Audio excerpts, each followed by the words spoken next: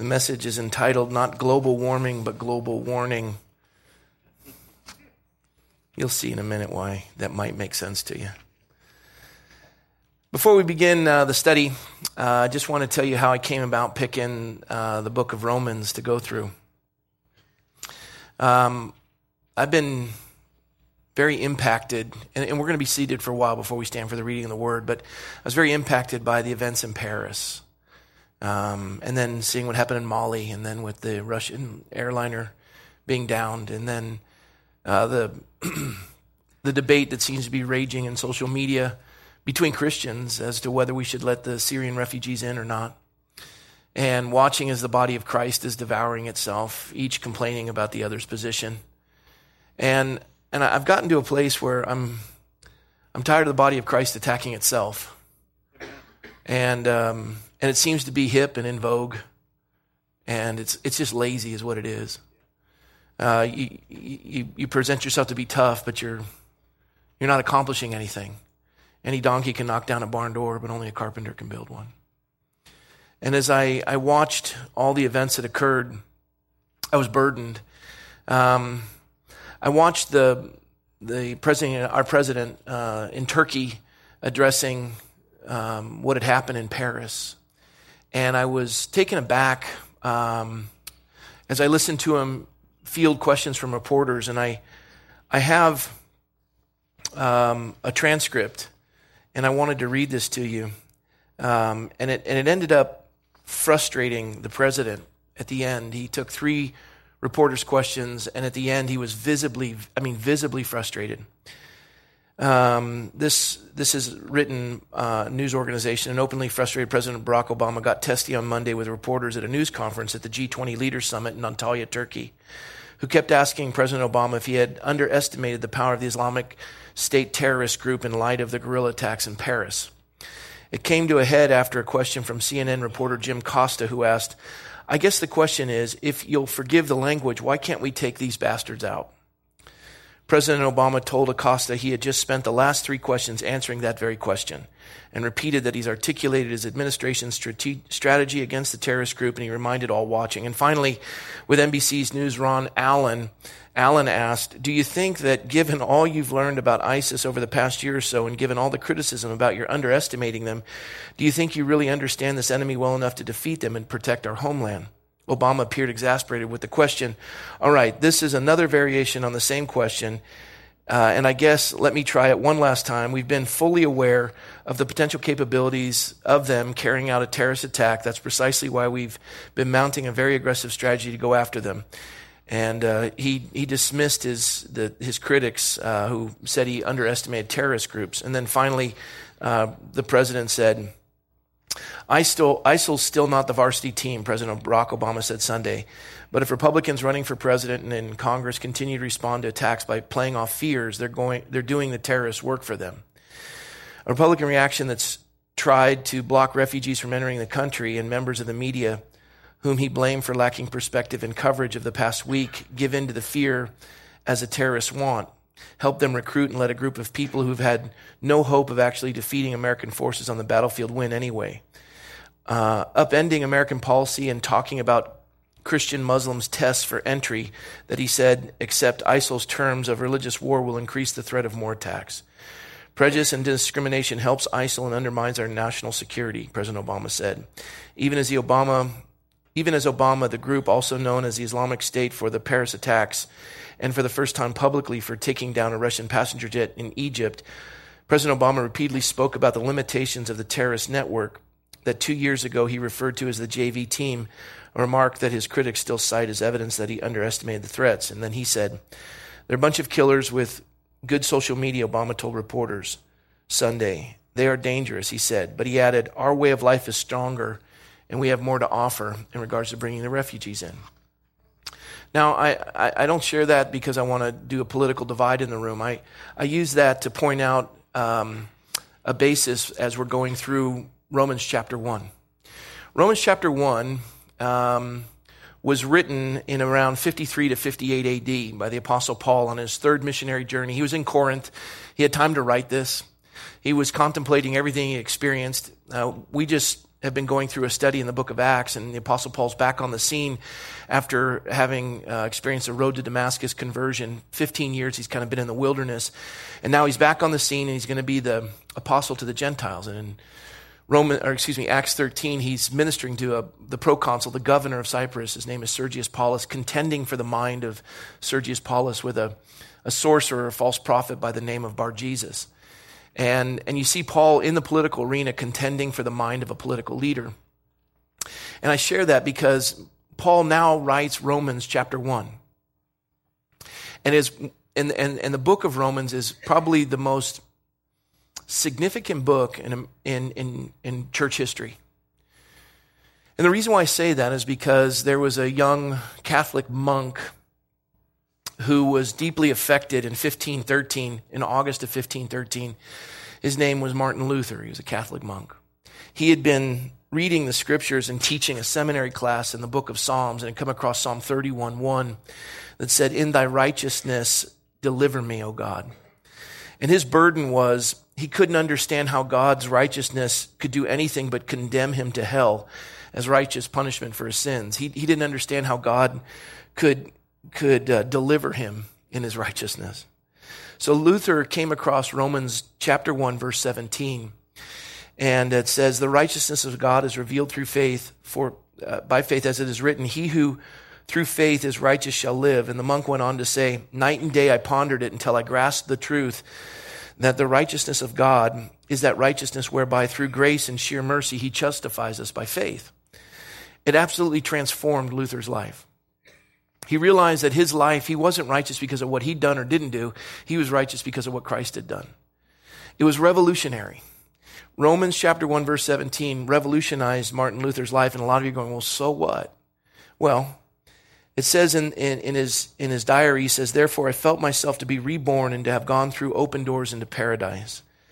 And this passage became the gateway for Martin Luther, basically for heaven, and understanding God's mercy and grace and salvation by grace through faith. It's a gift of God, lest any man should boast. And you say, well, so what? Well, Martin Luther was the one who began what was called the Protestant Reformation. Protestant Reformation took a dead church and caused it to come alive. And even the church that was dead then became alive again.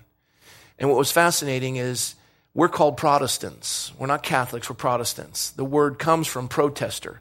We rebelled against a system that had walked away from God. And Martin Luther understood that it wasn't by works, it was by grace that we've been saved through faith. It revolutionized the Christian world. This book itself has revolutionized my Christian walk. And when we get, one of my favorite verses in all the Bible is Romans 8:1, and we'll get to that. But this book changed the Western world. You sit in a nation that was inspired by this conversion. The Protestant Reformation and the work ethic that came as an object of worship and started to understand the Protestant work ethic and understood the establishment of government and rebellion and establishment that there's a supreme lawgiver and governments are to be in submission to a supreme lawgiver. And then to have all of those ideas travel throughout Western Europe, going, from every area of Western Europe and then crossing the Atlantic to establish a birth certificate that says we hold these truths to be self-evident, that all men are created equal, endowed by their Creator with certain inalienable rights. A nation conceived with the submission to a supreme lawgiver, that all men are in submission to that when any nation or government rebels against the supreme lawgiver, it's the right of the people to rebel and to throw off that government. Unheard of. Which has given us a form and a substance of government that it's never been equaled. A form of government submitted to a supreme lawgiver that it used to be in America, you would put your hand on the Bible and raise your right hand, acknowledging that anything I would do as a legislator would come into submission to a supreme lawgiver. Now, we've removed this Christian ethos from our nation. We're now in an argument in the body of Christ whether we were a Christian nation or not, or ever have been. And that's real productive, may I add. And in all this, we've lost the idea that we have lost a culture where I can raise my right hand when I was sworn in as a council member with my hand on nothing and recite the thing that the city clerk told me to recite. And as I'm reciting that, I'm not bound by any supreme lawgiver. I'm not under the authority. This is a nation that no longer recognizes God. I can define whatever she's telling me to repeat with any definition I want because it's relative to me. The words can mean anything I want because I'm not subject to any absolute. And we're now in a state of affairs where we have no absolutes. And this is what frustrated me about the president's press conference. He was hesitant to put troops in country to fight. And I understand that. Having been with Travis Mills, the quad amputee blown up in Iraq. I get that. I get that the American people don't have a stomach for lengthy engagements militarily. I get that. I get the idea that we have surgical strikes with air machinery. I get that. But what we don't understand is that we have no enemy to fight because ideologically we have dismissed any ability to define an enemy because we have no moral foundation. We can't say they're wrong because we don't know what right and wrong is. It's an ideological war. They get it. And for anyone who calls ISIS or Islam or anything like that cowards, they're not cowards. They're blowing themselves up. That's not cowardice action. It may be dark and evil, but it's not cowardly. The cowardice comes when we're unwilling to stand for anything. They stand for what they believe. And they're taking Europe. And this is where we now come to a struggle between form and substance that will be defined in the scriptures for us. Form and substance. We have a nation, interestingly enough, we have a nation where we have liberty with license. We've experienced more freedom, more liberty. And when we sing our national anthem, we always cheer, land of the home of the free, land of the brave. We have liberty and license. The reason why we have liberty is because man is governed by a supreme lawgiver accountable. But we have removed that from our culture. And now we're going to press it. We're in a dangerous place. Because license is now being defined in the absence of God for whatever I want to do. And now we're calling good evil and evil good. And I share this with you because I was deeply moved by a video that I'm going to show you in a moment. And this is all introduction before we get into the text. And a series of writings by a man who started writing a book called The Christian Manifesto in 1981. His name is Francis Schaeffer. And Francis Schaeffer was considered to be a little bit out there. And in his book, The Christian Manifesto, he lists 35 things that are going to be lost in America as far as religious liberty if the tide doesn't change. This was in 81. I counted them. 26 of the 35 are already gone since 1981. And in 1981, Reagan was president of the United States. The economy was increasing. Most Christians were going, it's going to be great.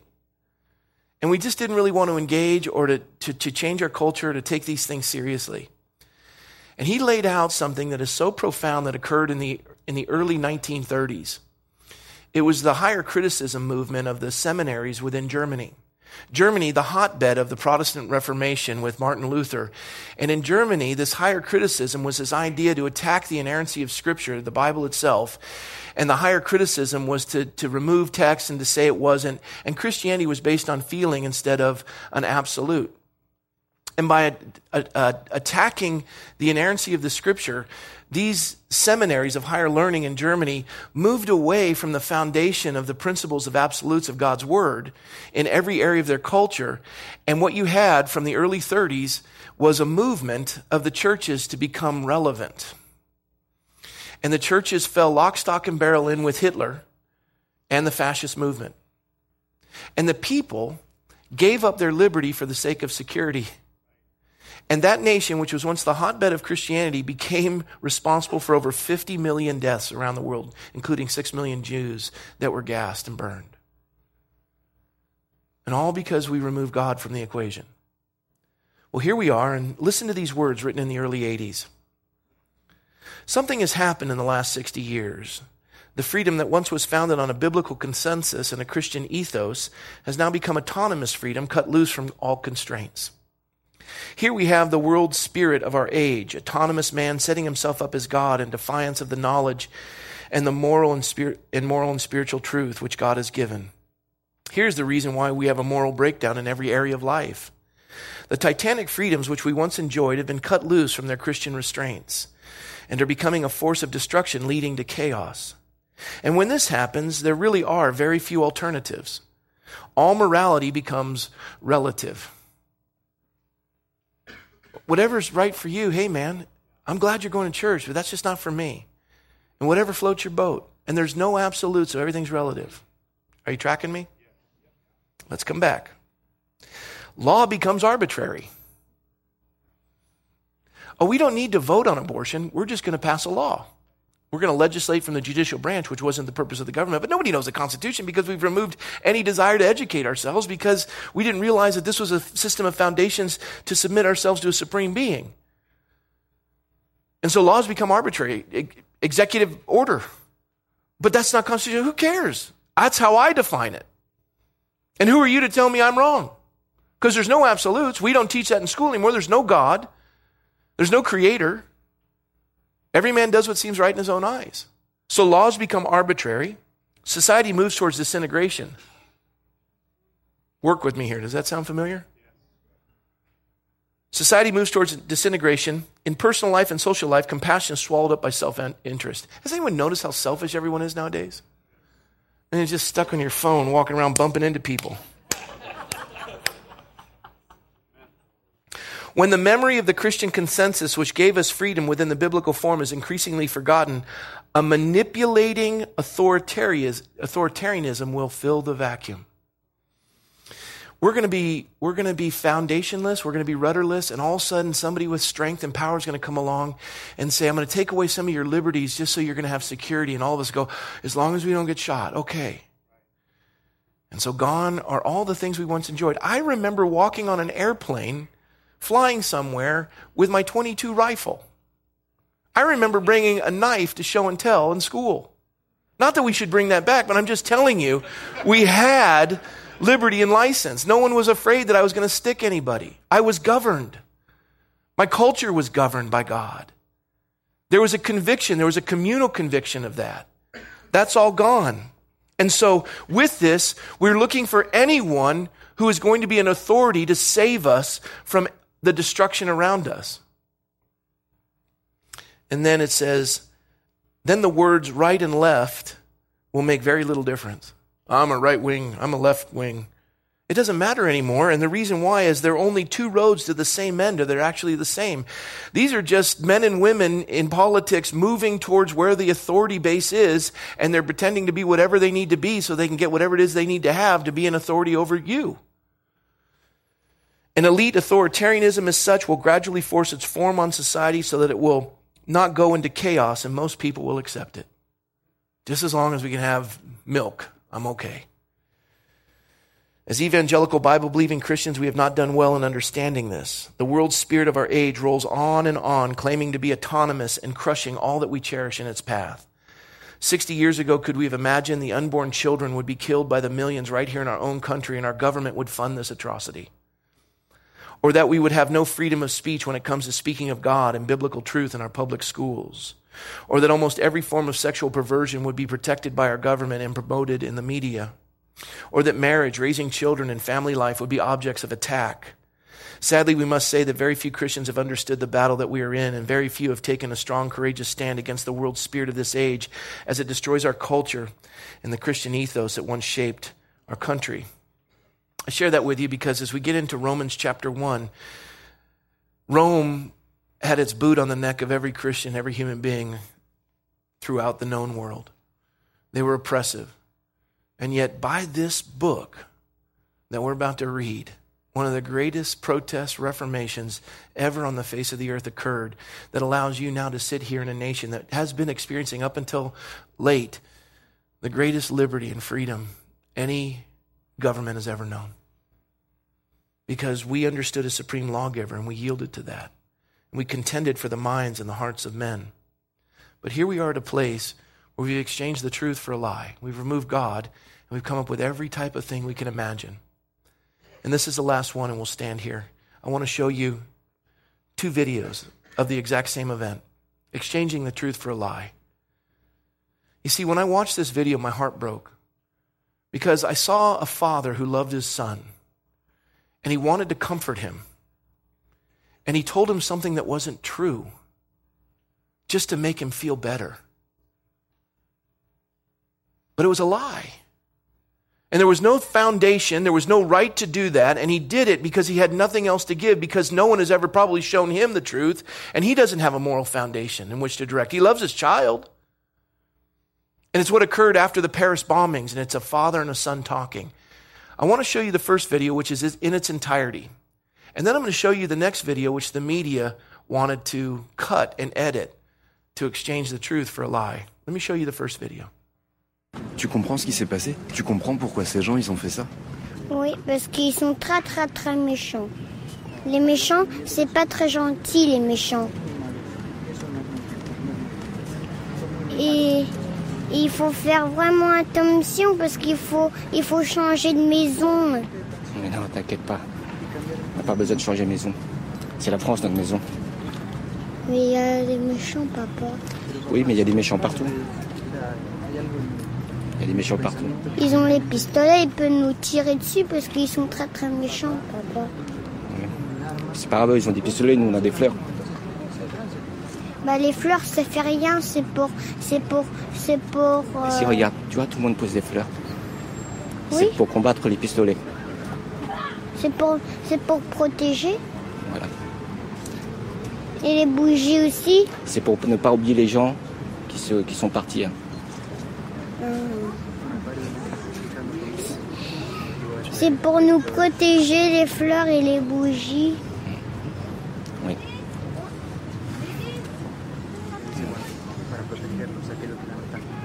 Ça va mieux du coup? Oui, ça va mieux. Flowers and candles aren't going to protect that little boy. That was a lie. He knew it. He's like, Dad, wait a minute. Let me see if I got you right on this. And I've shared with you the challenge of the kindergartners and the Stanford seniors, and they were asked the riddle, what is greater than God, more evil than the devil? The rich need it, the poor have it, and if you eat it, you'll die. And the seniors are like, well, let's see. And the kindergartners got it with the first sentence, what's greater than God? Nothing. That little boy gets it. And in our wisdom, we've become foolish. And he tricks him into thinking that these candles and these flowers are going to protect them. And everybody feels good because it's all about feelings. Certainly not absolutes or truths. And the media didn't like that part about the guns, so they had to keep the narrative, watch USA Today. It is impossible to understand the minds of the terrorists who carried out the Paris attacks. But one little boy is trying. Oui, parce qu'ils sont très très très méchants. Les méchants, c'est pas très gentil, les méchants. In an interview on the Canal Plus TV show Le Petit Journal, he worried about having to move because of the attacks. But his father had all the right answers. On n'a pas besoin de changer de maison. C'est la France, notre maison. Mais il y a des méchants, papa. Oui, mais il y a des méchants partout. When the boy pointed out that the bad guys had guns, his dad said they had flowers to fight the guns. C'est pour protéger. Voilà. Et les bougies aussi. C'est pour ne pas oublier les gens qui sont partis. Hein. C'est pour nous protéger les fleurs et les bougies.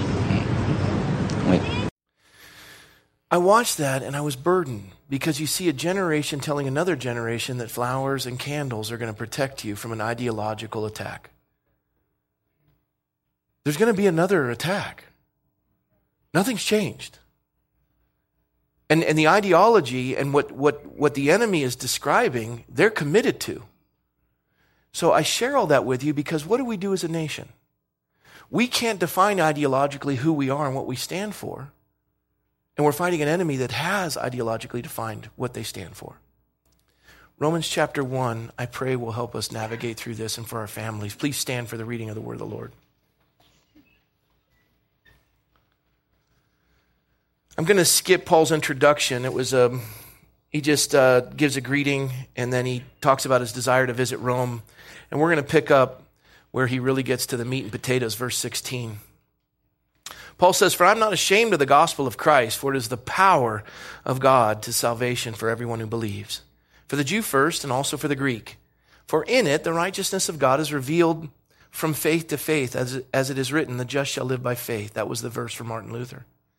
"For the wrath of God is revealed from heaven against all ungodliness and unrighteousness of men, who suppress the truth in unrighteousness, because what may be known of God is manifest in them. For God has shown it to them. For since the creation of the world, his invisible attributes are clearly seen, being understood by the things that are made, even his eternal power and Godhead, so that they were without excuse. Because although they knew God, they did not glorify him as God, nor were thankful, but became futile in their thoughts, and their foolish hearts were darkened. Professing to be wise, they became fools, and changed the glory of the incorruptible God into an image made like corruptible man and birds and four-footed animals and creeping things. Therefore God also gave them over to uncleanness in the lusts of their hearts, to dishonor their bodies among themselves, who exchanged the truth of God for a lie, and worshipped and served the creature rather than the Creator, who is blessed forever. Amen." Lord, we ask your blessing on the study of your word. I pray, God, encouragement upon all who are present, that you would walk us through this, Lord, and give us a peace that surpasses all understanding. And that, Lord, there would be action points, actuaries, where we could connect to these truths and apply them to our lives and to the community around us. Lord, I pray that by your Spirit you would touch and move and minister. In Jesus' name, amen. Amen.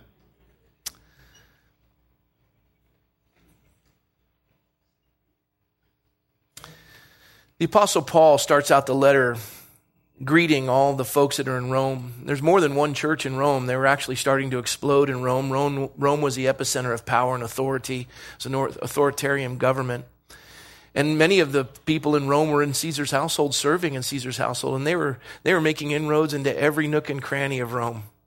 Paul writes this letter, and it's delivered by a sweet lady by the name of Phoebe that we'll hear more about later in chapter 16. And Phoebe carried this letter from Corinth to Rome for the churches there.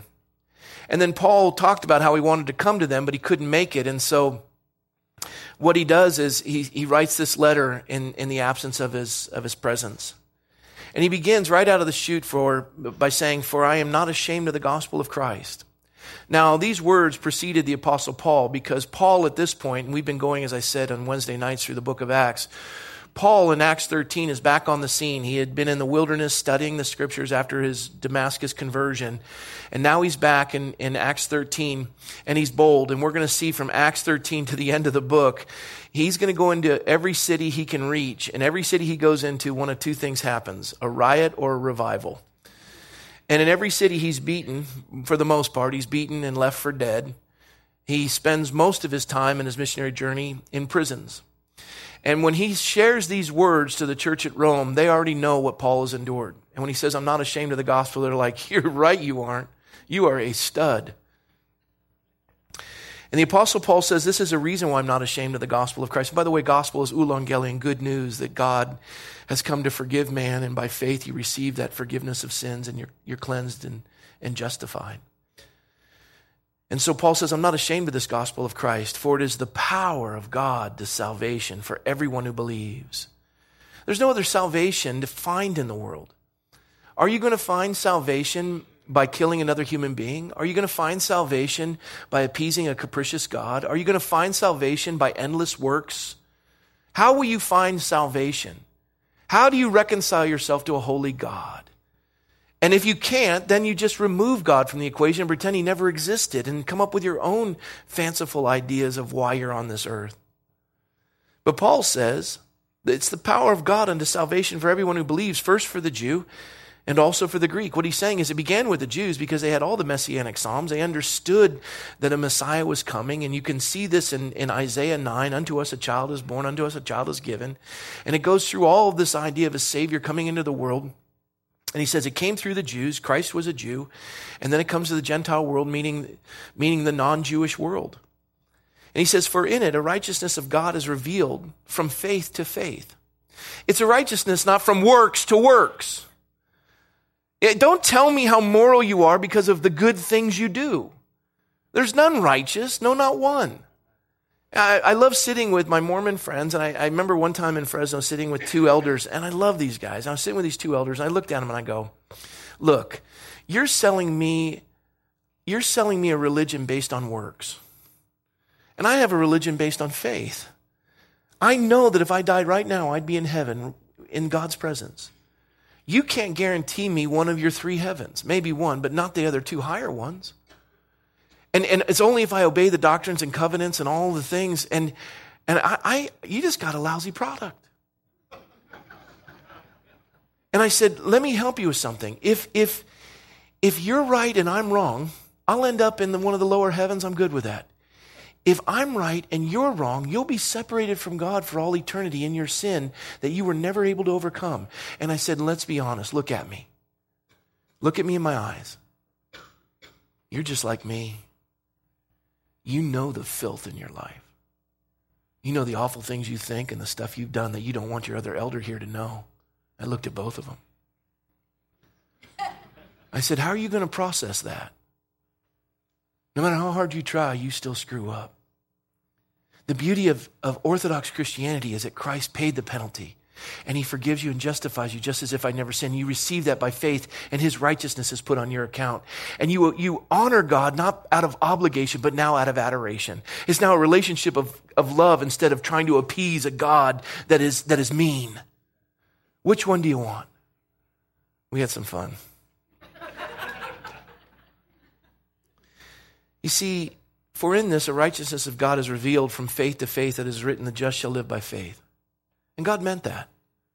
It's by grace through faith you've been saved, not of works. It's a gift of God, lest any man should boast.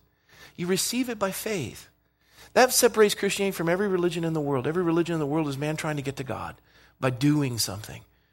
Christianity is God coming to man and paying the penalty for all of our sin. I think that's pretty cool. Which makes God just and a judger. And because he has given a way out, if we refuse it, then we face the judgment if we don't receive the forgiveness. He's just. He's merciful. But he's also a God of judgment. And as a result, you're going to see in verse 18 where the message comes from. It's not global warming, it's global warning. I'm going to talk about something nobody likes to hear, and that's called the wrath of God. It's uncomfortable in America today. Nobody likes to speak of the wrath of God. But it's fascinating. I don't think we get the wrath of God. I don't think we quite comprehend it. I think it's kind of cool. Some of you are going to think me weird, but check this out. For the wrath of God is revealed from heaven against what? All ungodliness and unrighteousness of men who suppress the truth in unrighteousness. And here's how they do it. Because what may be known of God is manifest in them. Every man's without excuse. We all know God is here. Psalm 19 says, the heavens declare the glory of God, and the firmament shows his handiwork. Day unto day utters speech, and night unto night reveals knowledge. There's no speech nor language where God's voice is not heard. Their line has gone out through all the earth, and all their words to the end of the world. In them he has set a tabernacle for the sun. He goes on to describe that every man is without excuse. You see the sun rise and the sun set, and the seasons come and the seasons go. You see the intricacy of the human body and the uniqueness of every cell. You see our solar system where we're held in a delicate balance, 93 million miles from the sun. If we were to move 5% further, we'd burn to death. 5% further away, we'd freeze to death. We're held in space on nothing. And you look at the intricacies and how your eyes operate and all of the receptors and everything and it's just, it screams of a designer. It screams of a designer. We even look at the universe. You take this piece of paper, represents the distance between the earth and the sun, just the thickness of the paper. You see how thin that is? You see that? Let's just say that's 93 million miles. To get to the next star, Alpha Centauri, you'd have to stack that paper, each thickness representing 93 million miles. You'd have to stack that 31 feet high. to get to the next star, to get to the edge of the Milky Way galaxy. Just to the edge of the Milky Way galaxy, stacking paper, each thickness representing 93 million miles. It'd have to be a stack 310 miles high to get to the end of the known universe, which is expanding. Stacking that paper, the thickness, 93 million miles, you'd have to stack that paper 30 million miles high. And the Bible says God holds all of that in the span of his hand. And you're going to say, I have questions for you, God. And he creates you in his image. He gives you the ability to love. He imparts his spirit. He gives you a law to protect you. He's designed and defined it. He's given you free will, and we reject it. And the wrath is described for those that know this and reject it.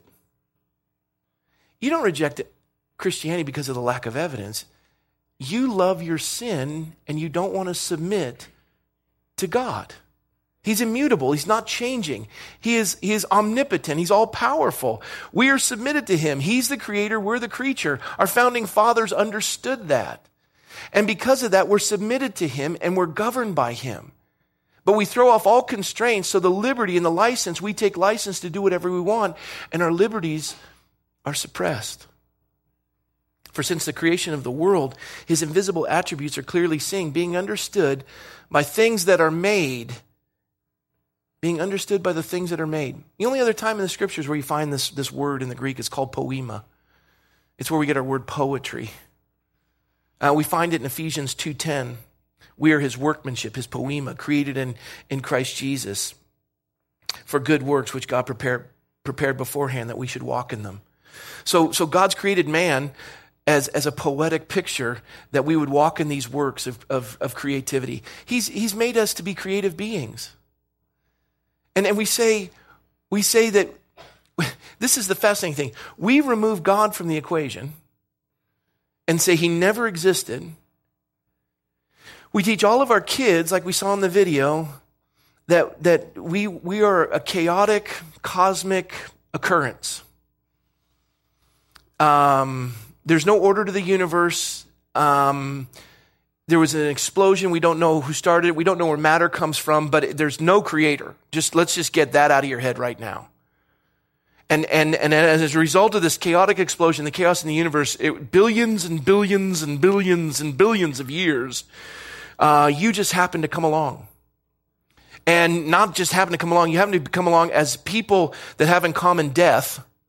And in common, you all are creative, and you make chairs and buildings, and you have order, and you drive on freeways that are ordered. And where'd that come from? We don't know. But I mean, we're designers because we're created in the image of God, and all the universe speaks of a designer, but we reject that. Reject that. Fascinating. I've shared with you the illustration where you come along and you see a watch on the ground. You grab your friend and you say, hey, I want it. Somebody lost their watch. No. This just happened. It doesn't belong to anyone. Well, somebody made it. No. Nobody made that. That just happened. How? Billions and billions. You see, what happened was, it's a beveled glass.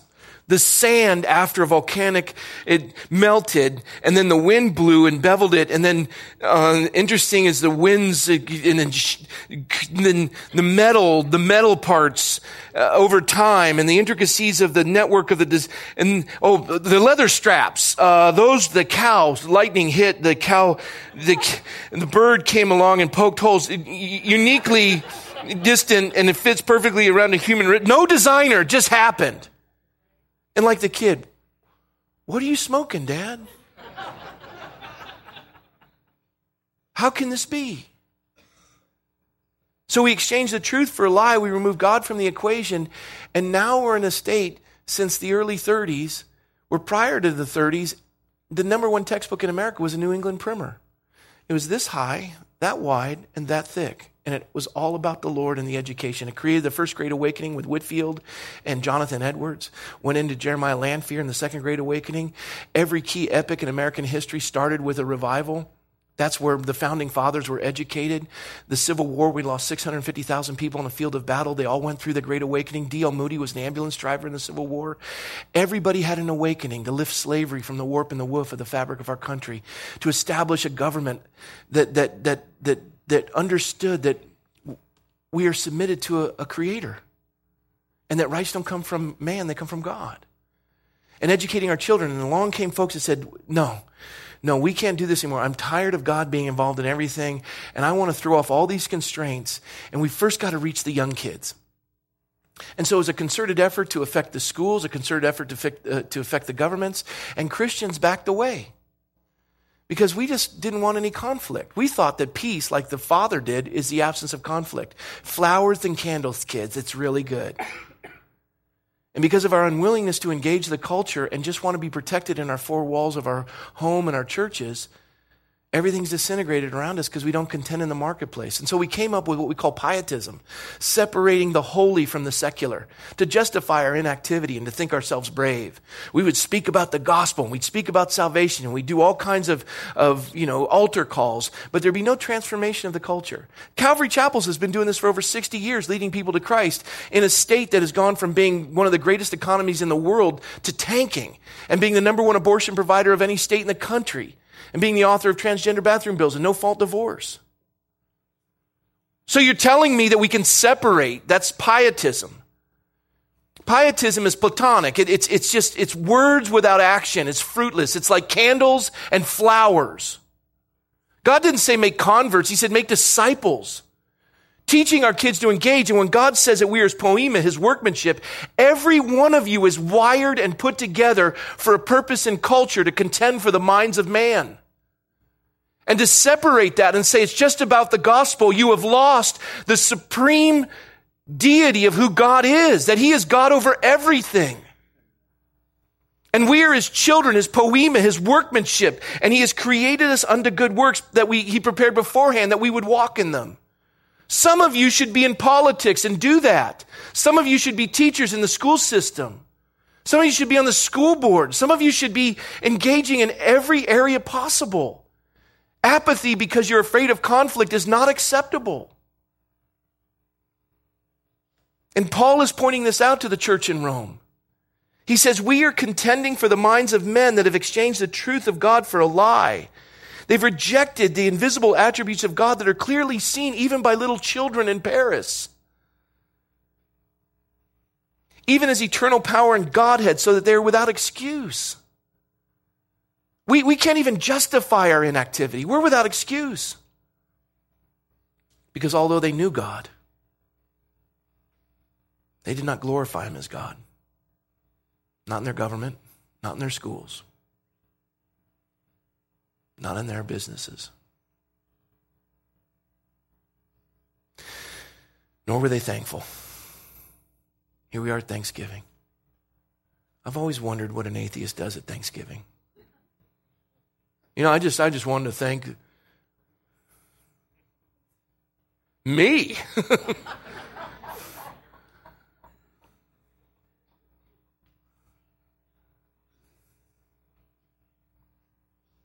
Nor were they thankful. They became futile in their thoughts, and their foolish hearts were darkened. Professing to be wise, they became fools. They changed the glory of the incorruptible God into an image made like corruptible man, birds, four-footed animals, creeping things. Listen, I love trees. I'm a council member who sits on a council with 4 other members that put forward the most restrictive oak tree ordinances in the history of our city. Amen. 2 of you. But I marvel at some of the people that come in to testify. They are in love with trees.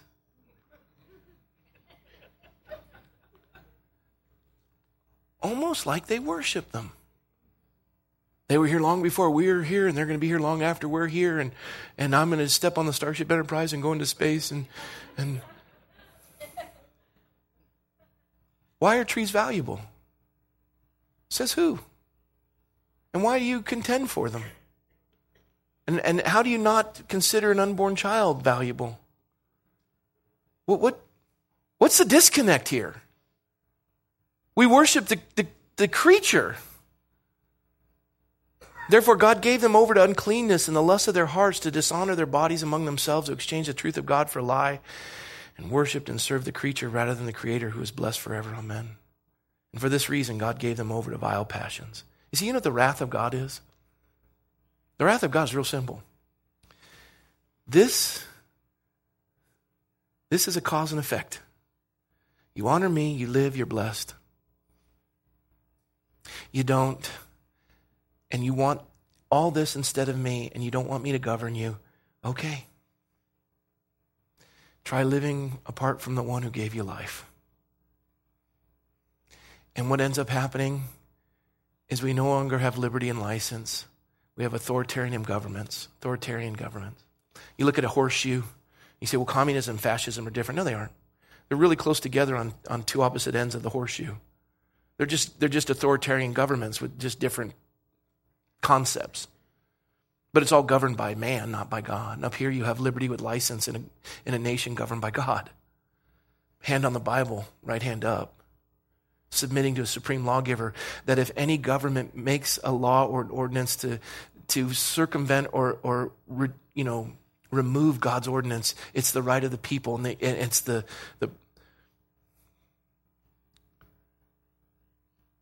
it's a requirement of the people to throw off that. Let me share with you some more of, I've got 4 minutes here. Let me share with you some more of Francis Schaeffer. He says, the scriptures make clear that we as a Bible-believing Christians are locked in a battle of cosmic proportion.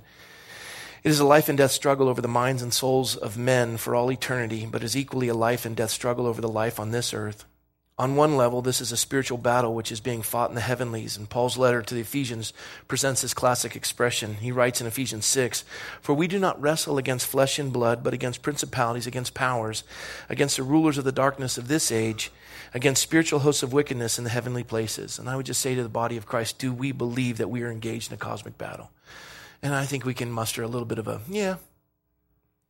Do we really believe that there are powers of this dark world which are rulers that rule our age? As John writes in 1 John 5:19, he says, the whole world is under the control of the evil one. If we do not believe these things, we certainly cannot expect to have much success in fighting the battle. Why has the Christian ethos in our culture been squandered? Why do we have so little impact upon the world today? Is it not because we have failed to take the primary battle seriously? And if we have failed to take the battle seriously, we have certainly failed to use the weapons our Lord has provided, as the Apostle Paul writes. And this is what he says in Ephesians 6. He says, finally, my brethren, Paul writing, finally, my brethren, be strong in the Lord and in the power of his might. Put on the whole armor of God, that you may be able to stand against the wiles of the devil. Therefore, take up the whole armor of God, that you may be able to withstand in the evil day, and having done all, to stand. Stand therefore, having girded your waist with the truth, having put on the breastplate of righteousness, and having shod your feet with the preparation of the gospel of peace. How are we going to put on the belt of truth? How are we going to be able to proclaim and contend for the minds of man with truth that we never read or study? I would venture to guess, and not by insult, that the majority of you get the only biblical instruction and the only time the Bible's open is this day. That can't be so. We're contending for the hearts and the minds of mankind. Your children, your grandchildren, your spouse, your co-workers. How can you give them something you don't have? This is who we are. This is what we do. These are the action points to affect our culture. How can we contend in the marketplace? How can we contend in the civic arena? How can we contend anywhere if we don't have the truth? And the idea of the breastplate of righteousness, having shod our feet with the preparation of the gospel of peace, do you know how to share the Lord with somebody? Above all, taking the shield of faith with which you'll be able to quench all the fiery darts of the wicked one, and take the helmet of salvation and the sword of the Spirit, which is the word of God. Praying always with all prayers and supplications in the Spirit, being watchful to this end with all perseverance and supplication for all the saints. If we do not use these weapons, we have no hope of winning. And the last one out, turn off the lights. And don't leave anything for your kids or your grandkids. The primary battle is a spiritual battle in the heavenlies, but this does not mean, now the primary battle is a spiritual battle in the heavenlies, but this does not mean that the battle we are in is otherworldly or outside of human history. Pay attention, young people. It is a real spiritual battle, but it is equally a battle here on earth, in our own country, our own communities, our places of work, and our schools, and even our homes. The spiritual battle has its counterpart in the visible world, in the minds of men and women, and in every area of human culture. In the realm of space and time, the heavenly battle is fought on the stage of human history. If we are to win the battle on the stage of human history, it will take prior commitment to fighting the spiritual battle with the only weapons that will be effective, what we saw in Ephesians 6. It will take a life committed to Christ.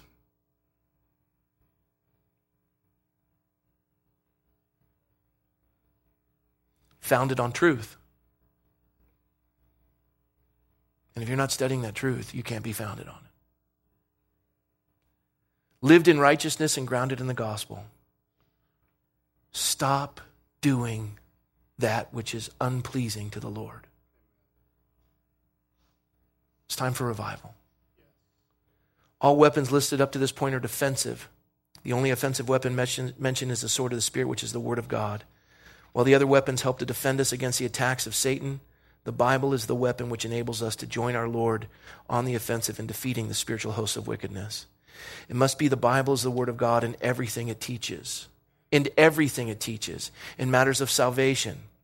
But just as much where it speaks of science, morality, and yes, politics. If the Word is compromised in any of these areas, as is happening today, we destroy the power of the Word and put ourselves in the hands of the enemy. And then finally, it takes a life of prayer.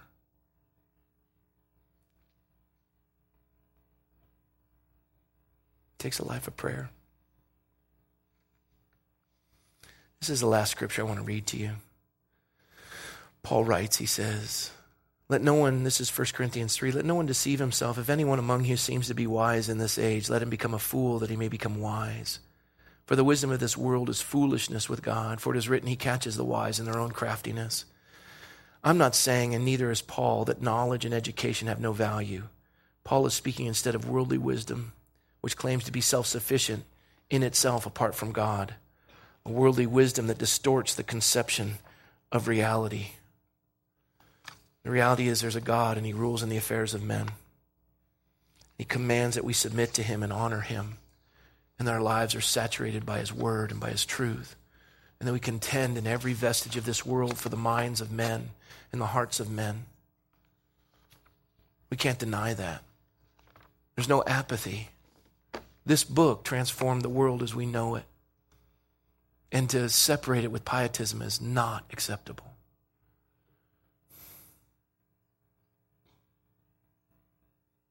You know, I leave you with this. This is a cosmic battle. And we have no foundation anymore. But we are a lot better off than the church in Rome was. And in this room, there's a Martin or a Martina Luther. And each of you is the poetry of God, his workmanship. And there's actuary points that we need to connect to. You need to be in a Bible study. Don't dismiss that anymore. Don't do that anymore. There's no time left. Get in a Bible study. Covenant with a fellowship. If it's not this one, then find one. And give faithfully. Participate in the community in areas that are going to touch the community. Quit tearing apart the body of Christ. It's his bride. Fall in love with his word. I want to see this happen in our lifetime. And I think that as we go through the book of Romans, it'll affect us profoundly. Amen? Amen. Lord, thank you for your word. And I thank you, Lord, for your faithfulness to educate us and prepare us for the days that lie ahead. And Lord, you haven't given us a spirit of fear, but a power, love, and a sound mind. This isn't overwhelming. What's overwhelming is to do nothing. What's profound is to realize If God is for me, no one and nothing can be against me. And I'm not ashamed of the gospel. Your word is Lord over all and all creation and has the right to speak into every area of human existence. And so, God, please protect us as a people. Help us, Lord. Give us wisdom in these difficult times for your glory in Jesus' name. Amen.